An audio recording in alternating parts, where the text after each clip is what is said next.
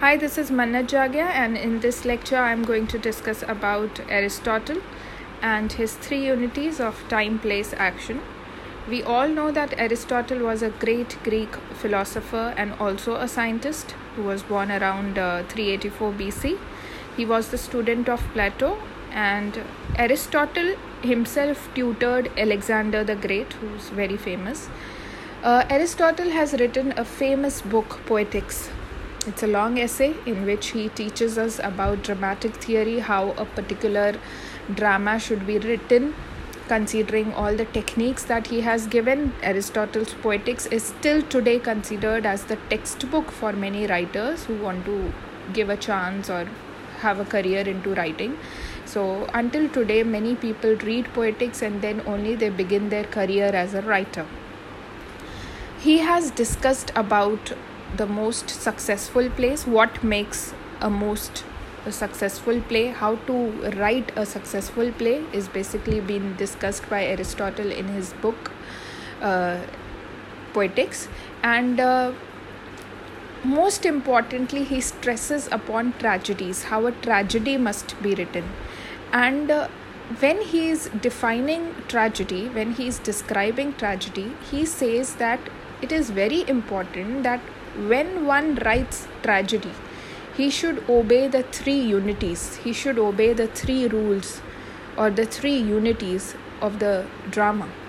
And the classical unities or the three unities in drama are the unity of action, the unity of place, the unity of time. Now, what is unity of action? Unity of action is that a play should have one main action that it follows with no or very few subplots. Many writers have different characters and different subplots going into a major plot, which is wrong according to Aristotle. Aristotle says that the plot must be simple, there should be very few or no subplots, and the play should have one major action. Then about the unity of place. He says that many plays don't cover a single place. They travel. The writers sometimes travel from UK to US. In modern writers, you will see from India to America, diasporic writers. So he says that a unity of time and unity of place should be followed, should be obeyed strictly. A play should cover a single physical space and should not attempt to compress geography, nor should the stage represent more than one place. So the setting of the play should be one place. Now let us come to the third kind of unity, the unity of time. Aristotle is of the view that the action in a play should take place over no more than 24 hours in a single day. So you have to finish your play within 24 hours. So this is what Aristotle's three unities are all about. He says that the playwright should follow the unity of time, place and action. Time symbolizing the finish the action in 24 hours. Place, he says that in place you have to keep the setting one place, don't divert the settings from here to there, don't make the characters constantly move, let the setting have one place, because it brings that desired effect. See, you watch many series, you watch many television soaps, you see that they show one particular bungalow. Or let me talk about the most famous web series of all time, Friends. You see that the setting is generally their house, that one flat, and that house has become so close and so we are so attached to that particular setting. So that happens when you maintain the unity of place.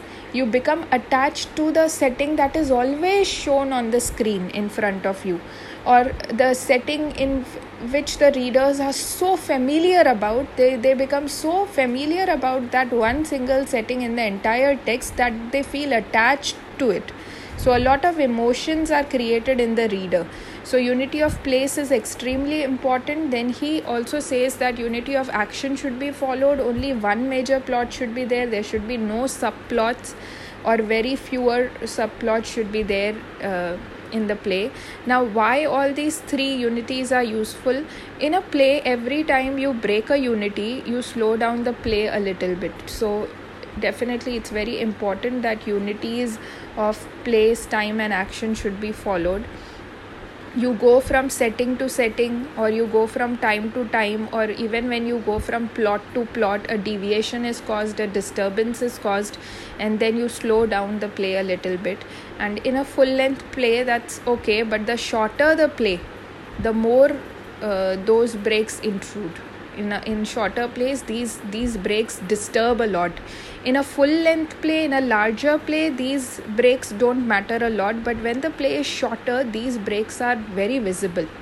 So holding to the unities gives your play momentum and focus, and it is especially important for short plays a person is writing. Remember, these unities don't apply to film or television, because you can change setting or time almost instantly on screen.